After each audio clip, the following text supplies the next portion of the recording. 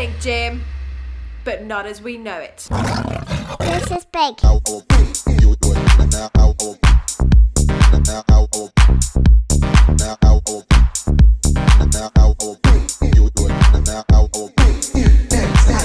Five, 4, 3, 2, 1.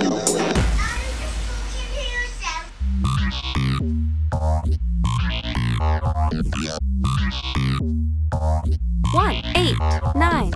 It is 23 minutes past 1 p.m. on Saturday, the 12th of March, 2022, and you are tuned in to the BashCast.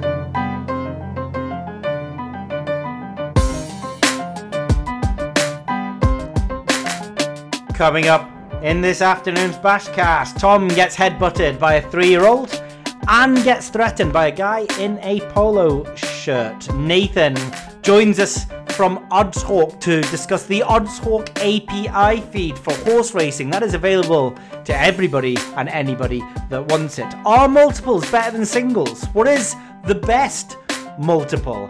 And value betting first goal scorer on the exchange. All of that and more coming up in the BashCast.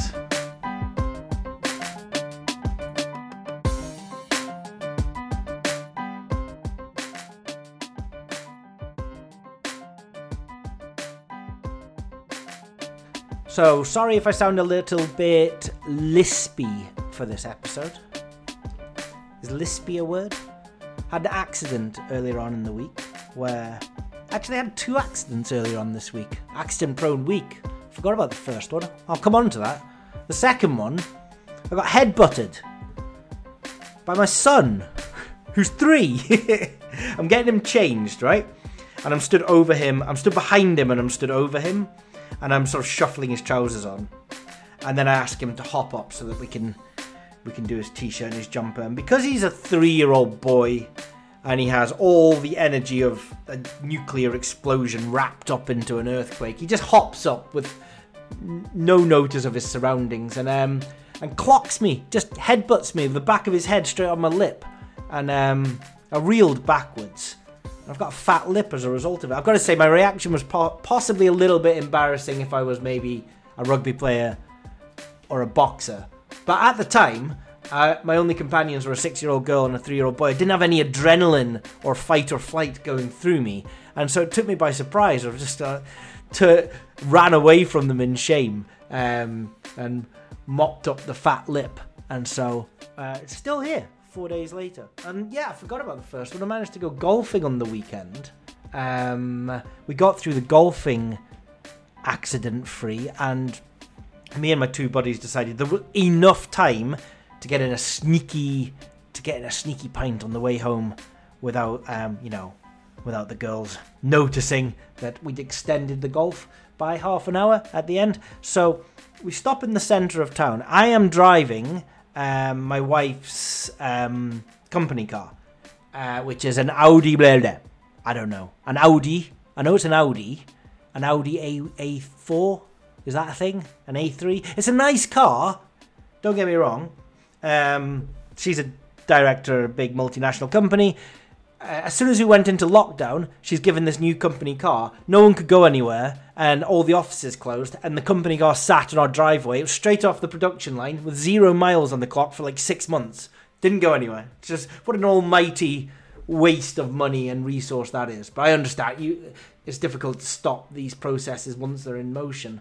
And it's got the Apple CarPlay. If you've never played with that, that is a fantastic bit of technology. The way that Apple syncs up with the dashboard in the car, and I can sort of interact with it and ask it to go and play podcasts and Pete Tong from BBC iPlayer and stuff like that. So it's a nice car. It's a genuinely nice car. I've no idea how much it's worth, but it's a company car and it's 0 miles on the clock and it's an Audi. So I park it. But what I haven't done, because I'm an idiot and I'm a little bit careless, is I haven't put the handbrake on. And now I parked it on a flat street, so that in itself shouldn't have mattered. And we park on the side of the street in the centre of town, and then we pop into the Real Ale pop-up pub that's in the centre of town.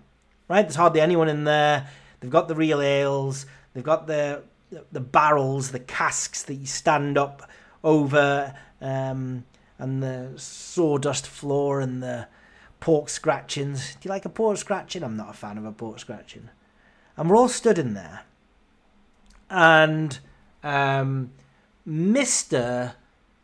Shaven Head, early 40s, and I'm early 40s. Shaven Head, early 40s, white polo t-shirt man. You know that guy? You know the guy with the shaven head, the white polo shirt, tucked into his jeans, the belly that's going to cause him a few problems in a couple of years down the line. You know what I mean? That guy, right? He comes marching across the road, and his cheeks are red, and he's looking very angry, and he's all flushed. And he comes into the pub. The pub's not that big, by the way. You could maybe fit 12, 15 people in the pub. And there was only 6 of us in there. Me and my 2 buddies and another table of people. And Mr. Polo T-shirt walks into the pub and loudly states, "Whose is the Audi across the road?" And I immediately didn't say anything because the guy was like, this was an interesting situation. I was completely taken aback by the whole thing. I mean, normally I'd be like, but it didn't seem to be appropriate just to go, "Hey, hello, it's mine," like wave my hand like I've won a prize, because obviously there was something had irritated this chap, and there was a requirement for an assessment of my personal risk before I owned up. The thing is, this area of town, there's a couple of chip shops, but they were empty, and there's nothing really else around. So he guessed that the owner of the Audi might be in the pub, and he guessed correctly. And I look across the road, and there's a sports car in front of the Audi, a Porsche, I think. I mean, I'm not an expert on cars. It might have been something else, but maybe a Porsche. I mean, this is what I'm thinking at the time, looking over it. And my car, or at least my wife's company car, is touching the back of the Porsche. And in all honesty, it's not where I left it. I didn't leave it there. I left it a couple of meters back up the road. That's where I left it. And some magical handbrake fairies have possibly allowed it to roll forward. Now, look, I know where I left it. I left it approximately 2 meters away from where it was currently sat, pressed up against the Porsche. So it seems, it's very obvious. I've left the handbrake off. It's rolled forward and it's stopped at the back of the Porsche. And the guy's there, and it's like, my mates are staring at me. They're not saying anything. They've made an assessment of the personal risk. This Mr. Polo shirt with the vein bulging in his head is standing at the front door with his pal, and he's just looking at all of us. And I realise that there's not much choice I have here. If there's some damage, I'm going to have to swap details. So I've just got to sort of suck up the guy's aggression, deal with the situation, and I put my hand up and go, "All right, mate, that's mine. Is there a problem?" Knowing, incidentally, that there is a problem, but what can I do? And he says, "You've crashed into the back of my car." And I put my hands up and I go, "Right, okay, I haven't crashed into the back of your car. I may have left the handbrake off. In which case, I'm completely sorry about it." And he says, "Come with me," which is quite an aggressive, it was literally "come with me" is what he wanted. So I was like, all right. Now, my mates came with me because they could see that this guy, he was furious. He was absolutely furious. So I go straight across the road with the guy, and he's now standing at the back of his car where my car is pressed up against his. Now, the bumper of the Audi is just pressed up against the bumper of his Porsche, which is a little bit lower than the Audi, hiding his number plate. And instead of hanging around, because that seemed a little pointless, I just got into the Audi, put it in reverse, reversed it a couple of meters, and then got out again so we could assess the damage. And I come round, and the guy is standing and shaking his head and tutting, looking at the back of his car, the back of his Porsche. And I'm looking at the back of his Porsche, and I can't see anything. I mean, there's no dent, there's no indentation, there's no scratch, there's no mark. And he's staring there, and he's just shaking his head, and he starts going, "This is my pride and joy. This is my pride and joy. This is the love of my life." I mean, I'm like, oh, for God's sake, not one of these people.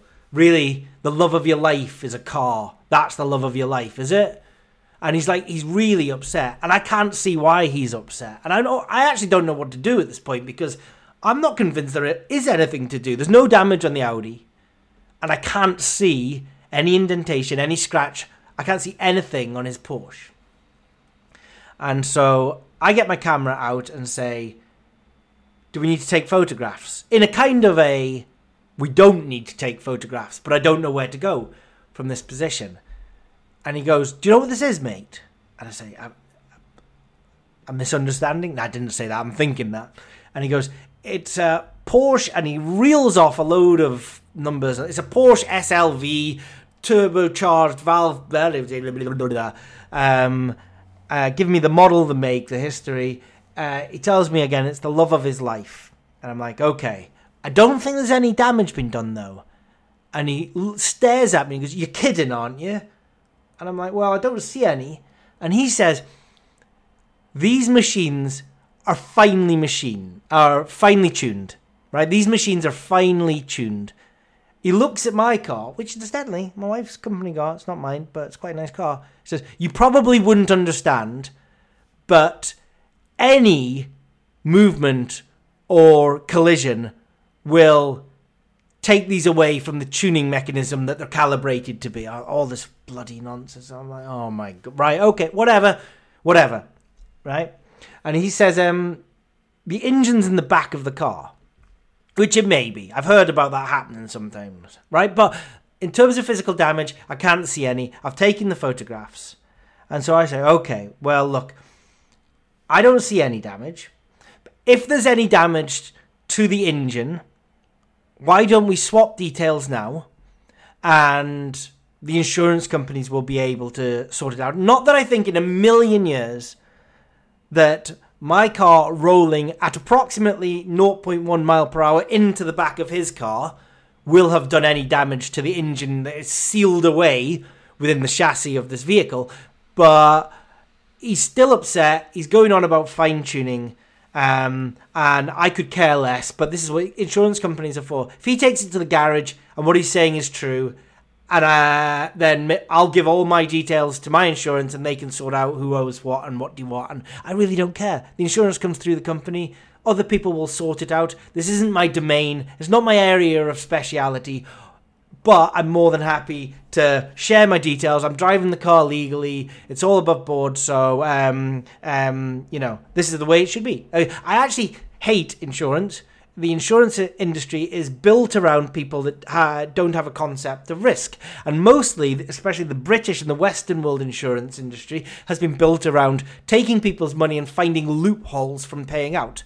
Now, one of the things that we do need obvious insurance for is motor insurance, because these things are not clear cut. And also accidents, when you cause accidents with other people, you're not going to be able to pay for those mistakes. So motor insurance, car insurance is the one exception to my rule. Also, it's illegal to drive without it, but even if it wasn't, I would still have it. So I get my driving license out. And I say to the guy, "Do you want to take a photograph of my driving license? And shall I take a photograph of your license? And we'll have swapped details." And he says, "You're not having my license." And I'm like, "I'm not having your license? Well, I'm a little bit hesitant to give you my license if you're not going to share your details with me." Again, I'm thinking this, I'm not saying this. The guy's getting a little bit too above his station just now. And then he says to me, "We need to go and sort this out like men." And I'm thinking, what does that mean? Is that code for go and fight? Because I'm not good at, there's certain things I'm not good at. 1, codes. 2, fights, right? I'm very, ask my wife, if anyone says anything subtly and underhand to me, where, they're not saying it out loud, but they're saying it in code, I 100% won't pick it up. I would never have worked for the Enigma code-breaking team. I'm not a spy. I don't get it. I need to be told things very, very, very specifically and clearly. I often think I've got a sarcasm radar, and I think people are being sarcastic when they're not, and the whole thing just doesn't work for me. So, talking in code, I don't understand. And if he's saying, do you want to fight, he very well could mean, do you want to fight? I was once in a nightclub to a couple of lads, having a big argument with them, and I said to them, do you want to take this outside? And the reason I said that was because I couldn't hear what it was we were arguing about inside the nightclub, right? I didn't mean, do you want to go out for a fight? I meant, can we go somewhere where we can hear each other over the music, and then if we've got a disagreement, then we'll be able to, through reasoning, logic, and the beautiful art of human friendship and contact, be able to smooth over the cracks that have appeared in our brief relationship with each other. And we all went outside, and they beat the living shit out of me, because I subsequently found out that do you want to go outside means do you want to have a fight. So I don't pick up on the do you want to have a fight very well. And he says we need to settle this like men. And I'm like, I don't want to have a fight. I really don't want to have a fight. I'm 43. I don't do fights. I don't want to have a fight. And then he says, we'll go to the cash machine and you can pay me for the damage now. And I'm thinking, what the hell is now going on here? And I'm trying to put everything together. And the guy is acting really, really strange. I mean, it should be obvious that if there's any damage, and I'm, without being a car expert, leaning on the 98% chance that there is absolutely no problem to any fine-tuning that he's talking about. But if there is any damage, we can't possibly know the degree to which there is damage at this moment in time. So how can we know how much money to take out of the cash machine, out of the ATM machine? How much does he want? 200? 300? I'm not going to stand here and give him 200 and 300 pounds of my own money, because if there is one thing I hate more than fights, it's being ripped off. And I'm not going to have it. And the guy wants to take me to the cash machine. Now I'm wondering what the hell is going on. Is there a couple of... I'm starting to piece it together. This guy is driving around somehow in a machine that he cannot afford to keep maintained. So I have absolutely no idea what this guy did for a job. He didn't come across to me as the sharpest tool in the box, but then there are lots of people out there who are not particularly sharp in high-paid management positions.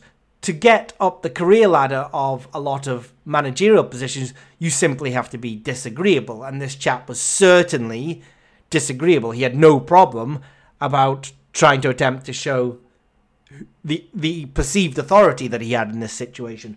But I didn't put him down as someone who was, the town I'm in Worcester, it's not the centre of London. The average income is half that. The salary is half that you get in London. There aren't too many highly paid positions around here. Relative to people around me in Worcestershire, the average salary and everything like that, do quite well, with as most professional gamblers do.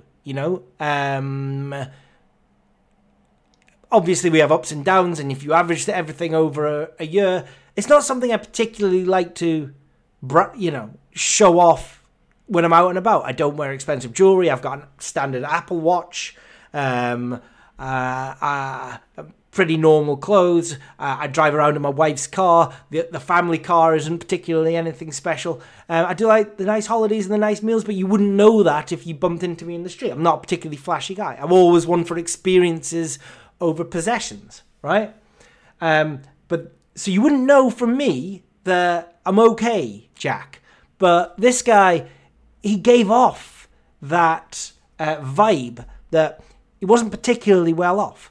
And so if he's driving around in a Porsche that's 50, 60,000 pounds and anything happened to it, he may be worried that he doesn't have the financial resources to be able to even cover the excess that might be required to fix something like that. In which case, and I don't know how he's acquired the car in the first place, perhaps he's one of these people that earns £2,000 a month and spends £1,000 a month on car repayments. They do exist. And they talk about issues in the gambling world with gamblers being out of control. There are so many other industries where they're pushing these car loans to people that simply cannot afford them. Perhaps he was one of those. Perhaps the car was an inheritance. Perhaps he came into inheritance and bought the car.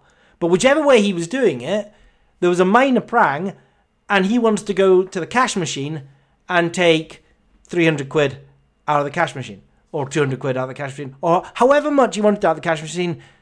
I'm not going to the cash machine. I'm just not doing it. And I explained this to him, so I'm not going to the ATM with you. And he got in my face and told me that I am going to the ATM with him. At this point, I was very happy that my two buddies, who are both over 6'2", were just across the street watching how close this guy was getting his nose into my face and how heavy he was starting to breathe. And they came over and they said, I think we all just need a little bit of a breather just now. And a breather was getting into the car and just driving off. Never swapped details with the guy. He took photographs of the license plate as we drove off. Left a pint behind, by the way, so that was £4.50 wasted. And whether we hear anything through the insurance agency or not about the damage to the stupid fine-tuning from Mr. Polo Neck's car is yet to be seen.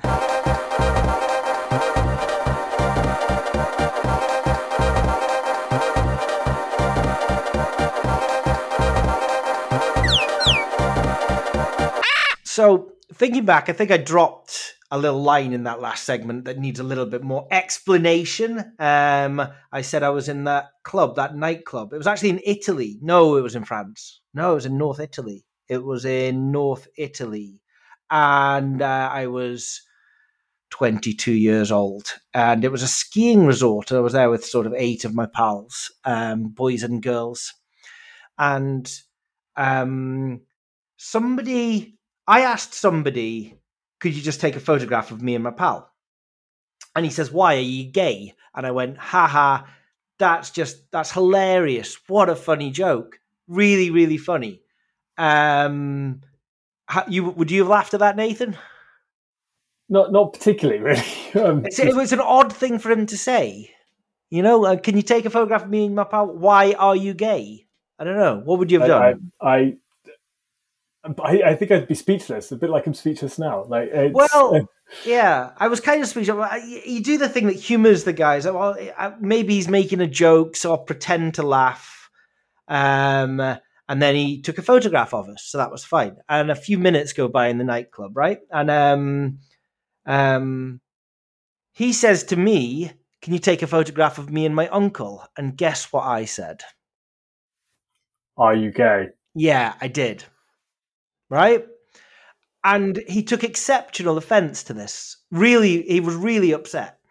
And his group sort of started surrounding me, and they started shouting quite loudly. Now, I've got this thing, I think I've got it from my dad. It's a slight hereditary audio ear problem that I don't know. I don't know how good your hearing is, but in nightclubs, when there's like lots of loud music on, I do struggle to hear people close up speaking to me, right? And so I said to the guys, because I didn't know what was going on anymore, I was trying to placate them. I said, do you want to go outside? Was my exact words. That doesn't sound like a good idea. Well, I mean, I don't know if you were listening to the earlier part of the podcast. Have you just tuned in now to the BashCast? Just tuned in now, yeah. So I was saying earlier, I said this to the guys from a totally innocent kind of I can't hear what you're saying. And we are obviously at a crossroads. We're at loggerheads. We are not interacting like a set of human beings that love each other and are just spending precious moments on this planet Earth. We are shouting, and I can feel a little bit of tension in the air, and I would like to sort this out and be friends and hug each other and buy each other drinks and tell each other stories about days of yore. So I said, can we please take this outside? And they were more than happy to. The man, his uncle, and 8 of their friends. And so we walked up the stairs to the snow-covered ski resort outside. And my friend JJ, who is a hippie that lives in Bath that likes skiing and is a massive fan of mushrooms, he saw the danger and followed up the stairs. And I turned around, and when I saw 8 of them around me, I suddenly was like, we may have a small problem here. And I just went to say the words gents with my hands lifted up in a kind of peace manner. And a guy took a beer bottle and swung it at me. And my friend JJ was an absolute saint. He jumped in the way and took the bottle to the face for me. And he went down. Unfortunately, as credible and good as his actions were, the bottle then just went straight across my face, and I went down, and the two of us got the biggest shoeing in the entire world from this bunch of thugs, a bunch of Scottish thugs, skunts, as a pal of mine called them. Completely unnecessary. And the whole thing, well, you could maybe argue that it arose from them taking escalation and not taking the joke that I'd thrown back that they'd said to me. Well, but in all honesty, the whole thing came from my complete misunderstanding of the phrase, do you want to take this outside? And so I'm never, ever going to do that again. Have you ever been in a fight? No, I've never been in a fight. I've very rarely been in such places that are so loud that I'd want to take it outside just for a chat. But no, I've never been, I don't think I've ever been anywhere close to a fight. I'm much more of a kind of like nerd, weasel out of things. Yeah, I mean, running away is never a bad idea. I don't think there's nothing shameful about running away from and weaseling out of these things. It's much better to sort of deal with things passively and without bottles to the face. Yeah. I remember because I was 21, my mum picked me up from the airport and she looked at my face and went, "What the hell has happened to you?" And I was like, "Oh yeah, I fell over on a red run." You don't tell your mum, do you? Yeah, absolutely. No. Welcome to the BashCast, Nathan. Thanks. It's Cheltenham next week. That it is. Are you looking forward to it? To be honest, I don't do much of my own betting these days, so I probably going to let it pass me by. I'm much more interested in the cycling that's going on this week. So, what's happening in the cycling? Well, this week it's the Paris-Nice and Tirreno-Adriatico, which are kind of 2 big 1 week long races that happen, one in Italy and one in France. And then next weekend, so I guess the Saturday of Cheltenham is Milan-San Remo, which is the first monument of the season. It's a 1-day race that is quite famous, quite big. And I'll probably be watching it with some friends. Nice. Nice. But is that to Nice, Paris-Nice? Yeah. Yeah, Paris-Nice is from Paris to Nice. Yeah. I've been following your paper trades on the golf with a close eye. Sorry, I meant cycling. Sorry, I'm actually literally trying to tune into the Players' Championship, which is delayed in the background just now. Basically watching it, aren't you? It's kind of you've got a definite edge, but the only issue with the cycling is the bookmakers are very sensitive to any kind of money coming through for it, right? Yeah, who's betting on these apart from me and a few degenerate friends? Not quite. No, quite. So there'll be a few people betting on Cheltenham next week on the horse racing. There'll be the recreational punters. There'll be a lot of professional punters, some with access to trackers like the bookie bashing horse racing trackers, some with access to tipsters. Some tipsters are more sort of reliable than others. I've always been a big fan of following the Emporium guys because look, they have a proven record and they have connections. And I think with something like football, you can maybe model it from first principles, but with horse racing, if you don't have connections, I don't understand how you can have much of an edge over and above basic mathematical modeling tricks and each way races and things like that. But you've joined us on the BashCast this morning to talk about specifically horse racing feeds, right? So where did you and me start in the world of horse racing feeds? I guess we started. What is it? 2 years ago. I started doing some helping with some of the tools at bookie bashing. But I think, was it a year ago, 18 months ago? We started talking about let's see if we can get a good direct. See if we can get a good data feed for the horse racing, because at the moment you were relying just on Oddschecker, sometimes Racing Post, and let's see if we can make it better. Get a direct feed that gives better data, because quicker, better data on horse racing is really valuable. Yeah. So the bookie bashing horse racing tracker, before it was a tracker, I can't tell you how rudimentary it was. We would we would log all the back odds at a particular minute and then post a JPEG from an Excel table, which obviously goes out of date within seconds. It's out of date before you posted it. It's about a day before you've posted it. But the edge was so large that we could still use that information, and if the odds weren't cut, get on those horses and forget about the odds that were cut, and then just maybe hope that the fair odds, whether we were getting those from the exchanges or coming up with our own algorithms, hadn't changed too much.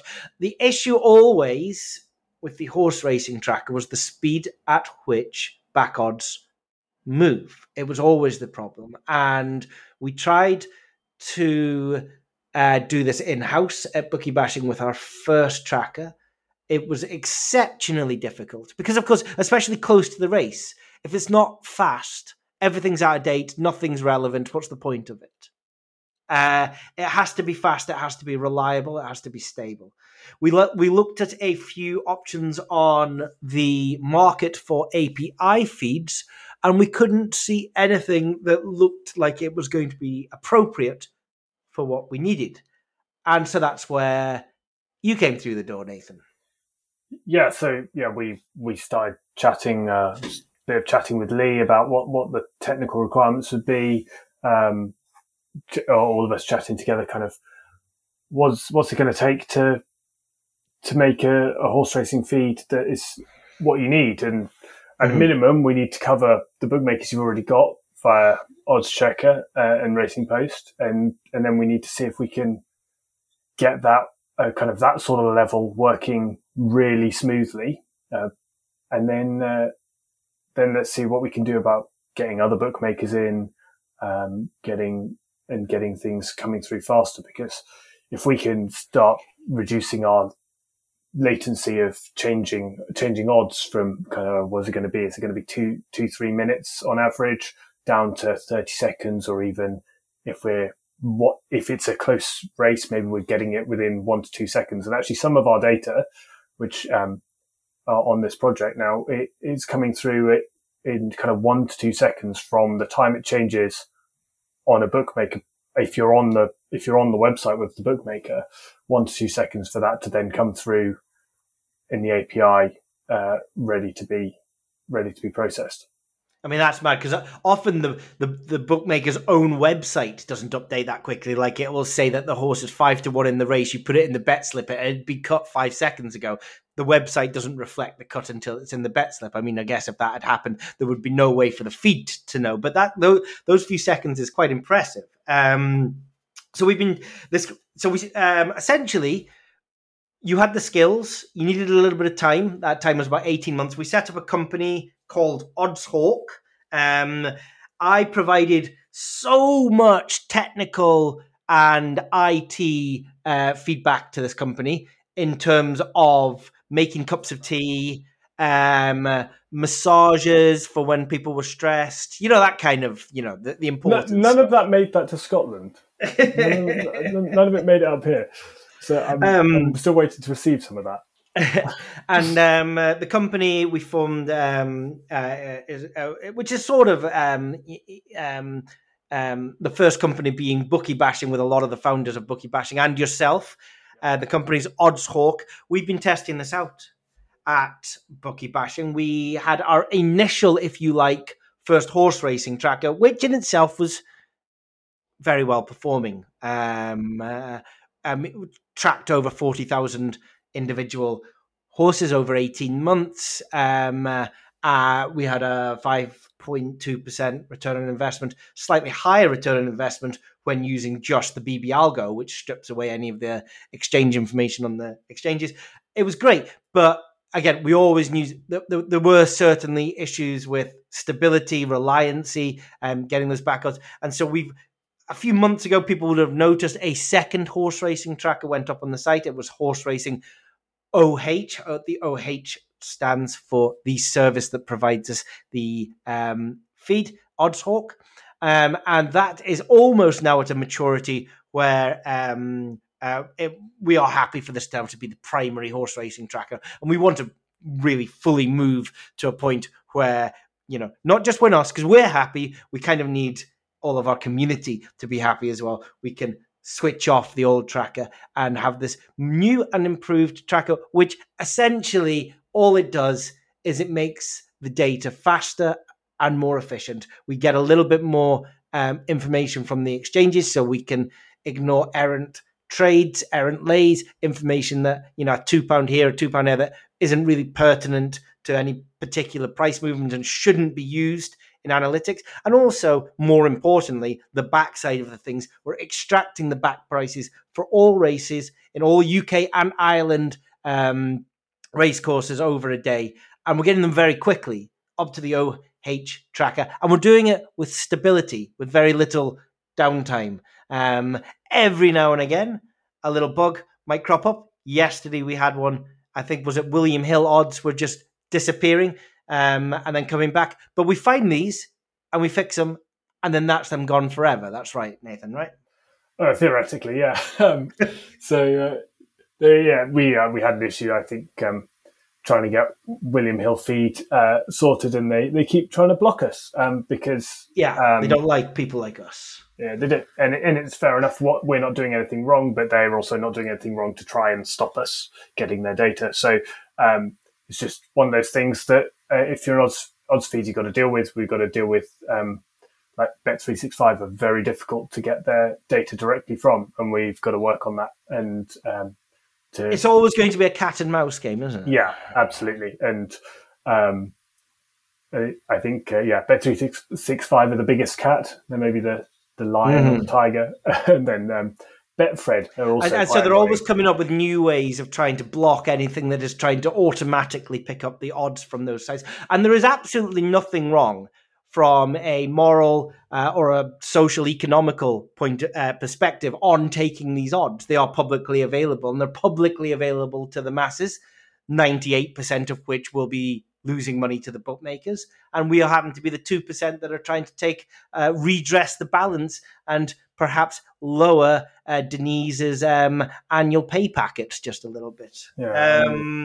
I mean, she can take 270 million rather than 300, can't she? Yeah, I think so. I mean, it does go quite far in some boroughs of Stoke-on-Trent. So now we're at a point with Oddshawk where I think we're particularly happy, especially in bookie bashing, that it's an absolutely solid service in terms of providing an API feed. I thought you would joining us today just really to highlight the fact that this feed, now that bookie bashing are at a stage where we're happy with it, it's available to all. Is that right? Yeah. So we provide two different types of API. One you call like a pull API, a JSON API that you request, and you get a snapshot of what the data is we have currently. We also have what's called a socket API, which you might think of pushing. We push the data to you. You're just kind of subscribing to the data, and we push the data to you. We've got some tools to help you use the data. It's going to need a developer still to utilize the data, but like the data's there, and it's there to be used in your own betting or building an affiliate site or a bookie bashing competitor. I don't know, just whatever. Like the data's there to be used. And what if I want football, badminton, cycling? Please get cycling. I want the excuse to build cycling. So we are pretty much there on some football. We're kind of doing top leagues and kind of top markets at the moment with football from a few bookmakers, and we're going to expand that over time. If you want any other sports, just get in contact, because it's one of those things. We're not going to spend the server power and development time to add in badminton or cycling when no one's going to use it, no one's going to buy it. So, but if I come and say I do want cycling, you'll go away and look at it, right? Yeah, I mean, it's not going to if you want cycling, we can get it very quickly because we've got the infrastructure there to add in all the sports that we want. It's just that we're not going to spend thousands of pounds on servers until someone's going to use them. Until someone asks for it, basically. So we know that people will want horse racing, people will want football, but the other things can be done on an ad hoc basis. I know, yeah. And once they're added, they're there and they're available straight away. It's just a case of we've got to wait for demand on these things. I think the biggest company that does this sort of stuff is a company called TX Odds, and they do like every sport, every bookmaker. We can't just build a clone of them straight off the bat. We've got to wait until people want what we've got. Yeah, so the API feed really is targeted towards the very, very high end of the professional betting world. It's available to anyone that comes along. And once the subscription to Bookie Bashing is £89 per month. Typically, API feeds are in the range of somewhere high three figures or four figures a month. But if you want an API feed and you're going to use an API feed, you'll already know that and what your expectations are, and they can plug directly straight into your models so that your models are have live, completely up to date, to the second back odds to enable you to do the processing and the analytics that you want to. If I want to find out more about Oddshawk, where do I go? You email hello@oddshawk.io would probably be the best thing to do. Hello.oddshawk.io. Hello@oddshawk.io. Hello.oddshawk.io. Thank you for joining us briefly on the BashCast this morning. One more question. Who's winning the Tour de France this summer, please? Unfortunately, for the third time in a row, Tadej Pogačar. Why is that unfortunate? Because I'm a fan of the British riders, or the riders for Ineos, which is what used to be Team Sky, the British run team. I mean, he's a great rider, and he deserves to win it again, and he will. He's a monster already, and it's March, so I don't see anyone beating him. Okay, no problem. I've made a note of that. I'm going to come back to you at the end of the first stages. Nathan, thank you very much for joining us today. Yeah, cheers. Thanks, Tom. And if I now press pause.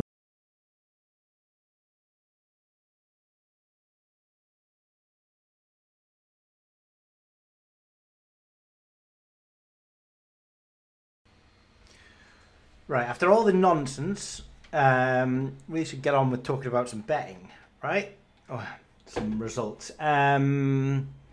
Saturday afternoon, just now. What time is it, in fact? It is 12:41. I've stitched together this BashCast over the best part of 3 days. Brighton versus Liverpool is 11 minutes in just now, and it's on the television, so I'm watching that. There's a few things going on. I mean, it's like peak time. Saturday at 11:30. I thought it'd be quite good just to sort of do it at this time to give myself the challenge of how good I am at multitasking, doing this and getting everything set up for the site. Because the weird thing about the site, you've got to do everything for the site, you've got to manage the team, you've got quite a big team that need managing, got to get on my own bets as well. And now's the peak time of the week to do it. So I thought, why don't I just add recording the podcast into that at the same time? That'd be fun. But at least it'll give you an idea of what I'm going through. So I'm at my desk. The guys are out on the field, in the field. Sometimes we have 2, sometimes 3. Got 2 today. Different areas of the country, which makes it sort of very, very easy to double up because, you know, if they're next door to each other, that gets spotted. But if they're hundreds of miles away, that's sort of ideal. The best way to have it would be to have like 10 guys in 10 different cities. But there you go. So they went out this morning. They've been out and about in the field. They're sort of waiting instructions, but of course they have access to all of the trackers as well. And there's a lot of unknowns when we go out. So it's like we don't make exact plans because prices come in, prices move. I'll give you an example. We're on Salah Double Delight Hat-Trick Heaven because I made him good earlier in the morning. We did it before team news. What ended up happening was Liverpool started with more attacking strikers in this game, or attacking players, than I think the markets were giving them credit for. They're playing a very dreadful Brighton, and I can see on the pitch there's Salah, there's Jota, there's Matip, who is the defender that gets all of the goals when Virgil van Dijk doesn't get the goal. There's Trent Alexander, he gets a couple. Mane's up front, Diaz is up front, Fabinho gets some goals, Henderson gets goals. So there's more attacking players in this game than the markets gave it credit for. So even though there was no doubt that Salah was going to start, his price drifted. And if I got him at 12 o'clock, if I'd looked at the markets at 12 o'clock, I wouldn't have got him. But I didn't know if I had a runner in a shop at 12 o'clock. And in all honesty, I don't care. I literally couldn't care less about. I could care less about drifts. You know, you bet on Salah because you think he's good at 9 a.m. He then drifts. He can still score.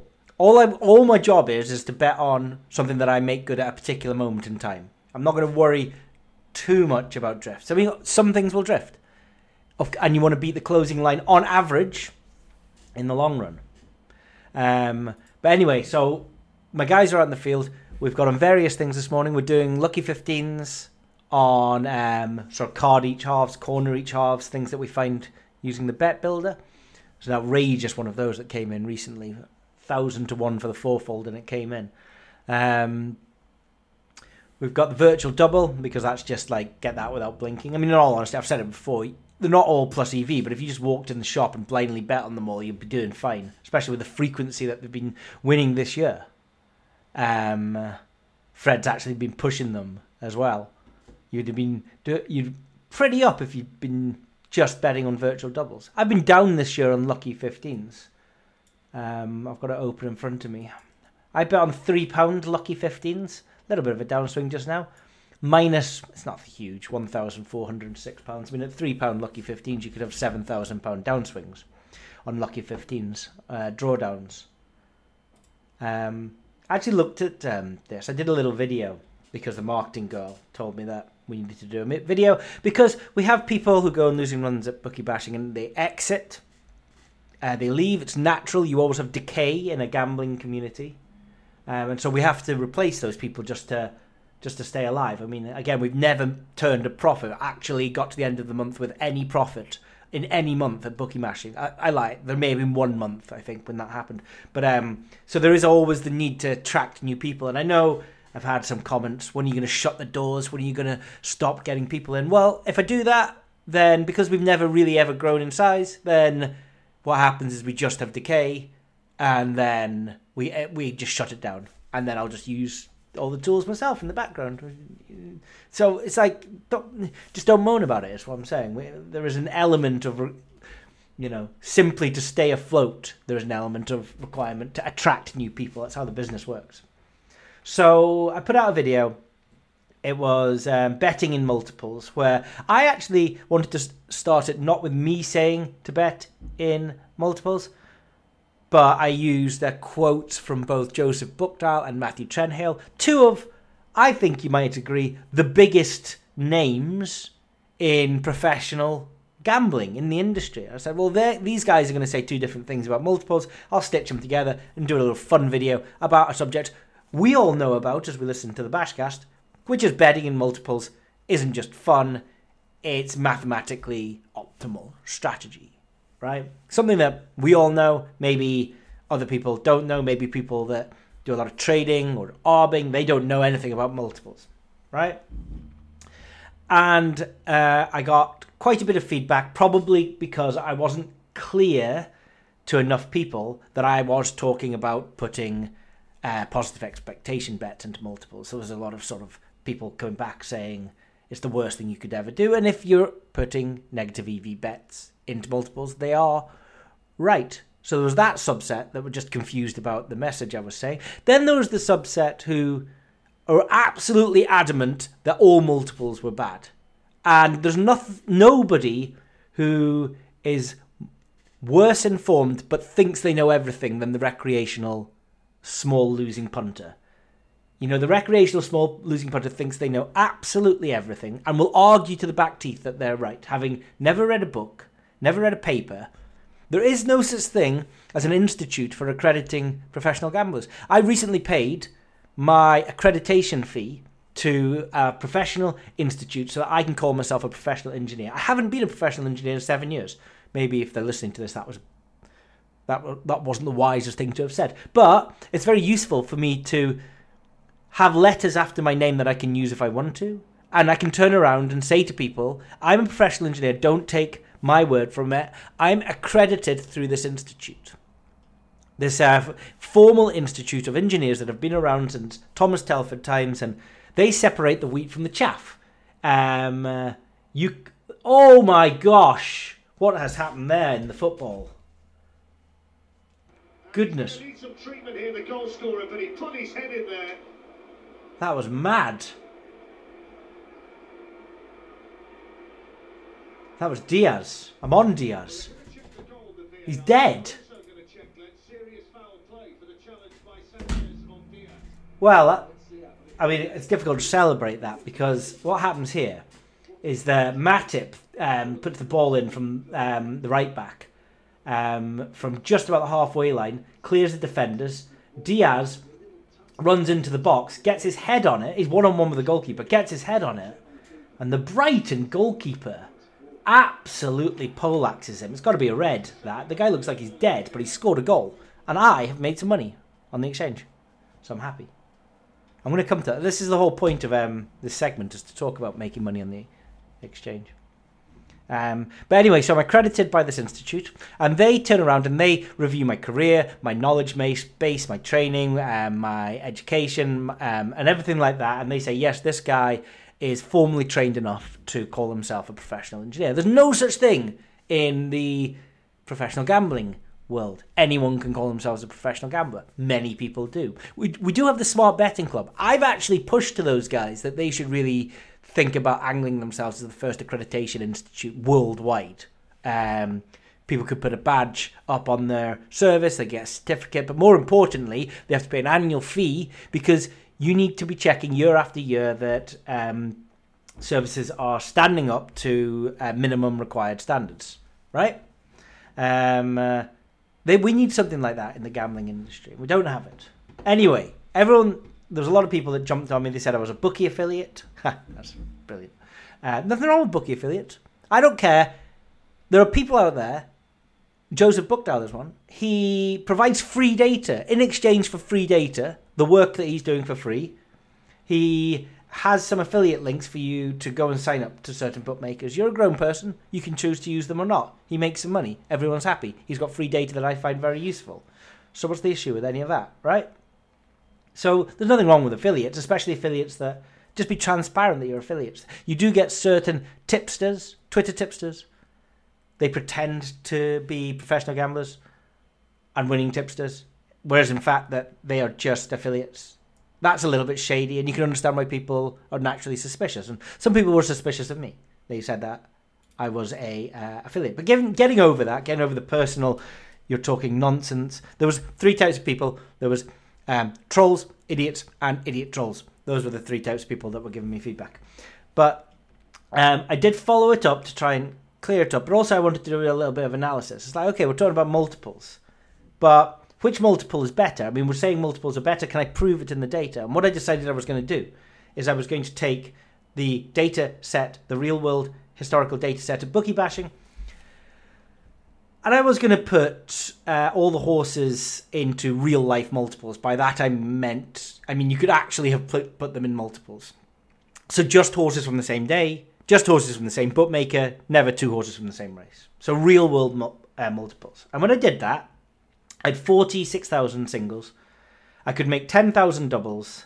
I could make 6,500 multiples with 3 selections, that's trebles, trixies and patents, and I could make 4,524 multiples with 4 selections, that's fourfolds, lucky 15s and Yankees, right? And I looked at them all, and then I plotted the profit loss of £1 stakes in all of them. And I was quite happy to find the lucky 15s came out with the highest profit loss profile, because that's what I do. The second was Yankees, so a Yankee is the lucky 15 without the singles, right? So just remove the singles from the lucky 15, you're doing well. The next one down was the patent. And then you've got the Trixie.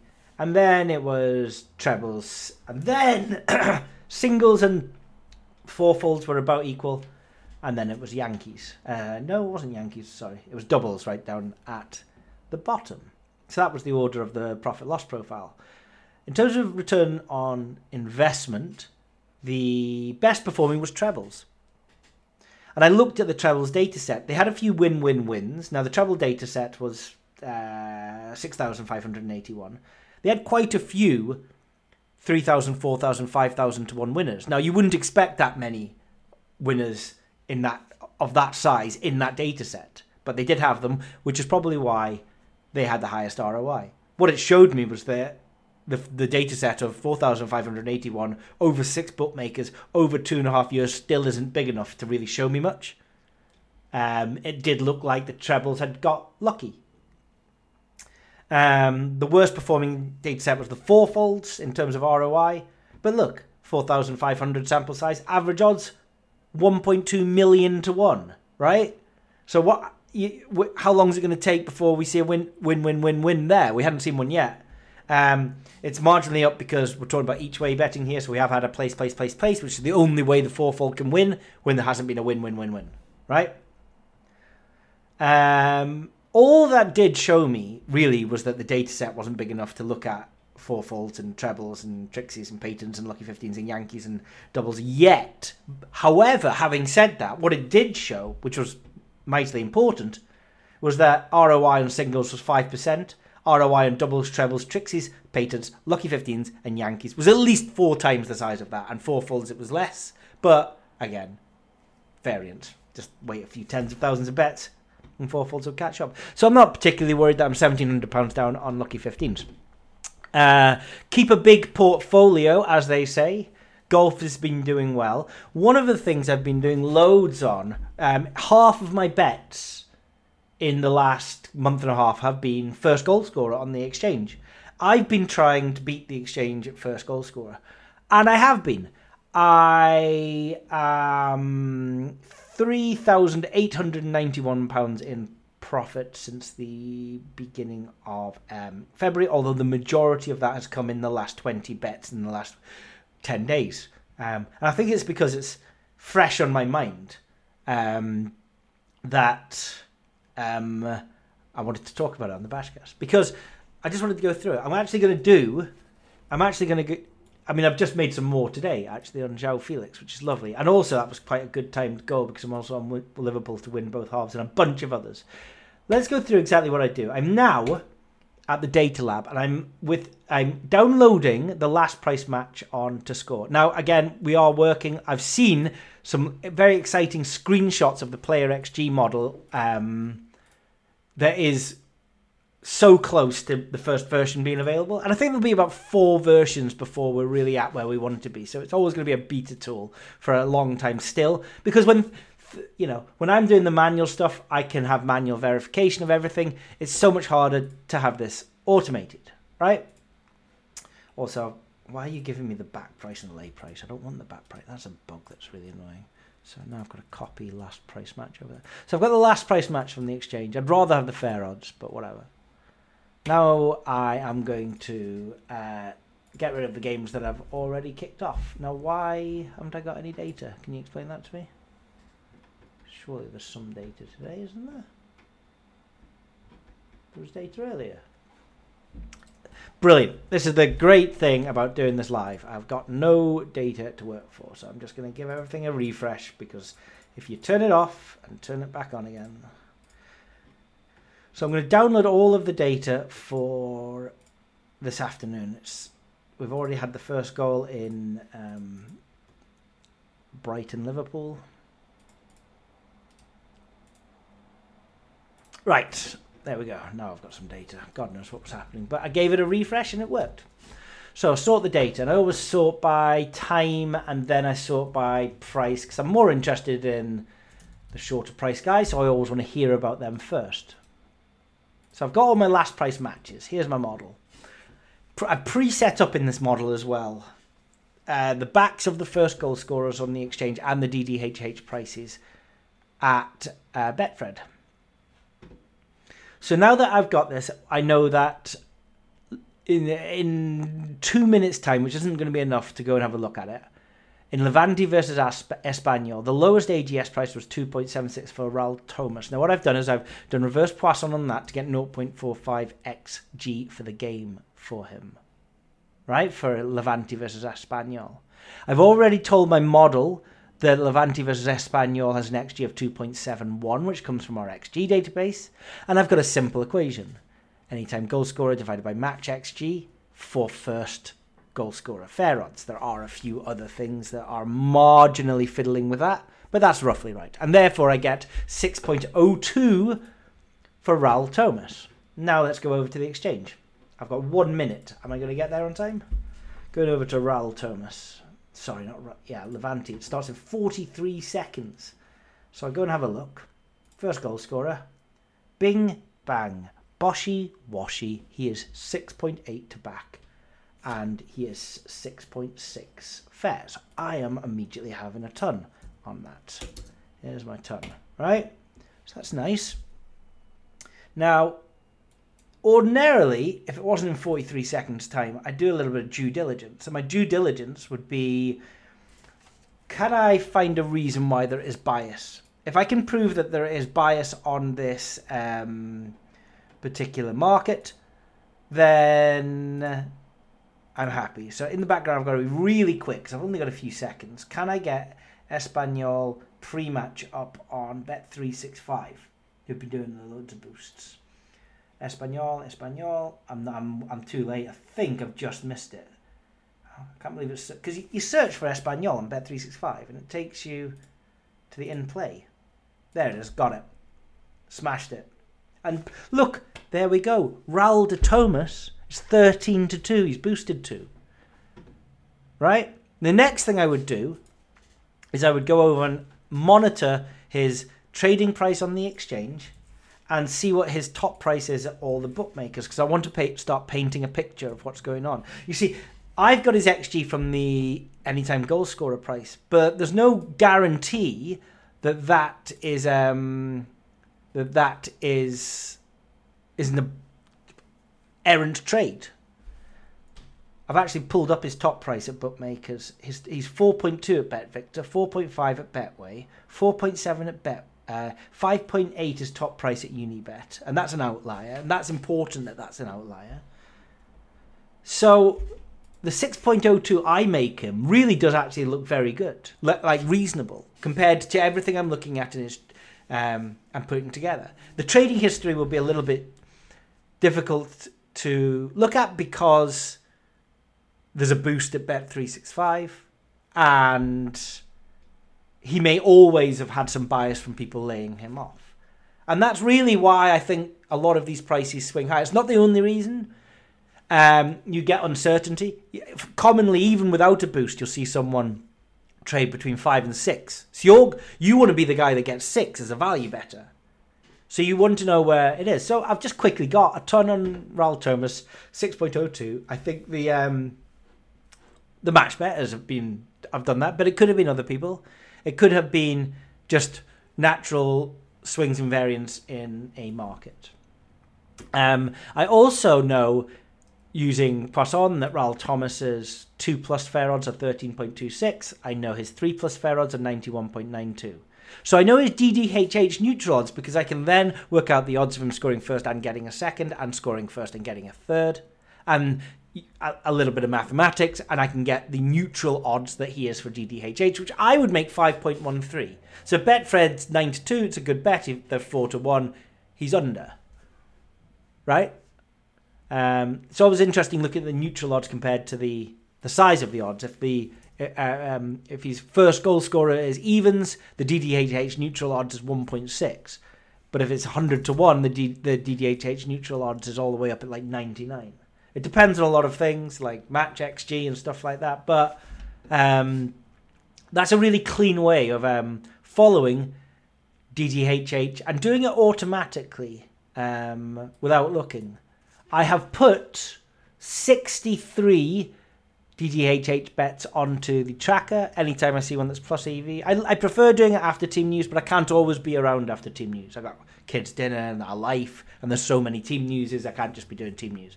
DDHH is on every single Premiership game as well. So I put 63 up. I've had 8 first goal scorers. One of them got double delight. That was Salah. My return on investment from those 63 bets is a whopping plus 79.41%.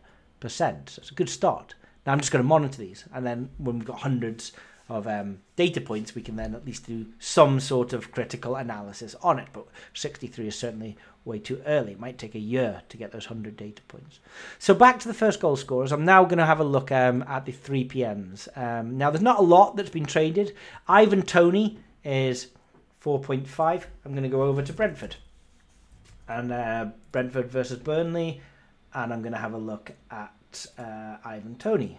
He's got a very clean £100 sitting at 5 and then nothing down to 4.5. Now, £100 exactly, that's a figure that makes me suspicious. Why is someone laying £100 exactly? They could be just thinking that is a value lay, but most layers aren't rounding up to a very clean figure like 100. I'm going to suggest that again, my suspicion with this is that someone, for some reason, is trying to lay off exactly £100. I don't know why. But that, to me, jumps in and says that the market's biased. Let's have a look at Ivan Toney's spread on Oddshawker. That's very important. The odds, if I go onto the market and I see that all bookmakers have a higher price than my fair odds, then I stop and put the brakes on. I no longer am confident that I've uncovered an edge. There's more than likely something happened in my data. Right? Does that make sense? I'm looking at Ivan Toney here. 3.9 Skybet, 4.2 Betfair, 3.75 Betfred, although they're DDHH, so don't take their price. 4.2. His range is 3.8 to 4.75, but the 4.75 is at SpreadX, and SpreadX always have these mad outlier prices that I can't explain. So I would be happy just to ignore SpreadX every single time. So again, I'm looking at a top price from him, 4.5.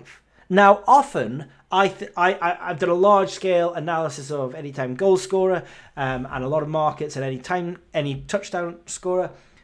Often, 1.00 markup on the top price would be the same as what would trade on the exchange closing price. I.e., the top price would be the fair price. It's also quite easy to work out because you don't have to do any mental gymnastics there. So the exchange, the range of bookmakers top price with 1.00 markup is 4.5. My fair odds, which come from the anytime goal scorer traded price, which gives me XG, and the match XG is exactly 4.50. And yet again, I'm going to do it at Bet365. And it doesn't have to be Bet365. It could be Fred. It could be William Hill. Thank God we've got a boost tracker to go and see if there are any boosts. If I go there, I do not see Ivan Toney boosted at Bet365. My next destination is I'm going to go to my bet tracker and I'm just going to type in the word Toney. And I don't see him boosted there. So I can't explain this through a boost. I don't know why there is bias. But because the guy's laying exactly £100, if he was laying 7,263 or 634 or even, 86 or something like that, I'd be suspicious. Because he's laying exactly 100 and all pointers point to this being a 4.5 value bet. I'm having a bit of Tony as well. I also happen to make Tony DDHH because I loaded up his... he's just under DDHH. I loaded up all the Betfred prices earlier. He's 11 to 4, 3.75. Neutral odds, 3.76. He was actually marginally good earlier. I know this because I'm on him. So that's what I'm doing. I also spit out a load of numbers for score both halves, score in the first half, score in the second half, percentage shots with heads, which is always a bit sketchy, but there's been some value there. In there has to be a bigger margin with to score ahead of bets than I have on other bets. And then I just go straight on to the exchange, and I smash them onto the exchange. In the last month, Raheem Sterling, 6.6 for Man City. Jimenez, 9.4. Get this, Kieran Trippier, 55. He came in for Newcastle against Aston Villa, the first goal scorer. I've had Thomas Souček, West Ham versus Wolves at 14.5. I've had Ollie Watkins, Aston Villa versus Southampton at 8.4. João Felix, Real Atletico Madrid versus Real Betis at 9.4. And last night, João Felix, Atletico Madrid versus Cadiz. I looked at it, 7.2 to back. I made him 6.0. I'm always taking at least 110%. That's my minimum because I need a little bit of a wider margin than for other bets with first goal scorer. I am 3,000 up, but it doesn't really matter. I'm 3,000 up. How much of a bet is the more important thing? And then how much have I made? And then divide the one by the other. Right? So equals sum that. The ROI is a little bit more important. And as well, it's like I can't count. What's the count as well? It looks like the better part of 250 bets. Yeah, 252. Equals, of which I've only had 27 winners, which is going to show you 1 in 10 come in. But when they're coming in at 55, it's wonderful. That plus that... And then you divide the whole thing by how much you have staked. And when you do that, my ROI is running a bit hot. Yeah, at 42%, 42% on the exchange. So that's how I'm doing it. Look, I'm not always going to uncover a value. I'm going to be at times where something else has gone on. An errant trade, whatever. It is difficult to win on the exchange. I don't really care. This now turns into a volume exercise for me. If 1 or 2 or 3 of them are wrong, right? But the majority are good value bets, then in the long run, my profit is just going to go in one way. And remember, a marginally bad bet can still bid. A marginally bad bet. Wow, that's hard to say. A marginally bad bet can still win, and a really huge positive EV bet frequently loses. And getting drawn into the humdrum of being exact and getting all your ducks in a row in this exercise, again, I'm going to overthink it. And by overthink it, I'm going to restrict my ability to get volume down. I'd rather think about it less. I'm still doing, remember, due diligence. I'm not just blindly taking every price I make to be good. But once I am satisfied enough, there's 2 or 3 indicators that the price is good, whack it on, move on, try and get my volume up, and see where we are at the end of the year. So I'll keep you updated. In fact, I'm going to do a lot more about betting on the exchange in the next BashCast, which will be early next week. But that's just an update, of where I am with the lucky 15s and with the first goal scorers. Right, I think I've got to disappear and go and get a train to London now. So whatever it is that you're betting on this weekend, make sure it's value. And have a good one. This is Tom signing off.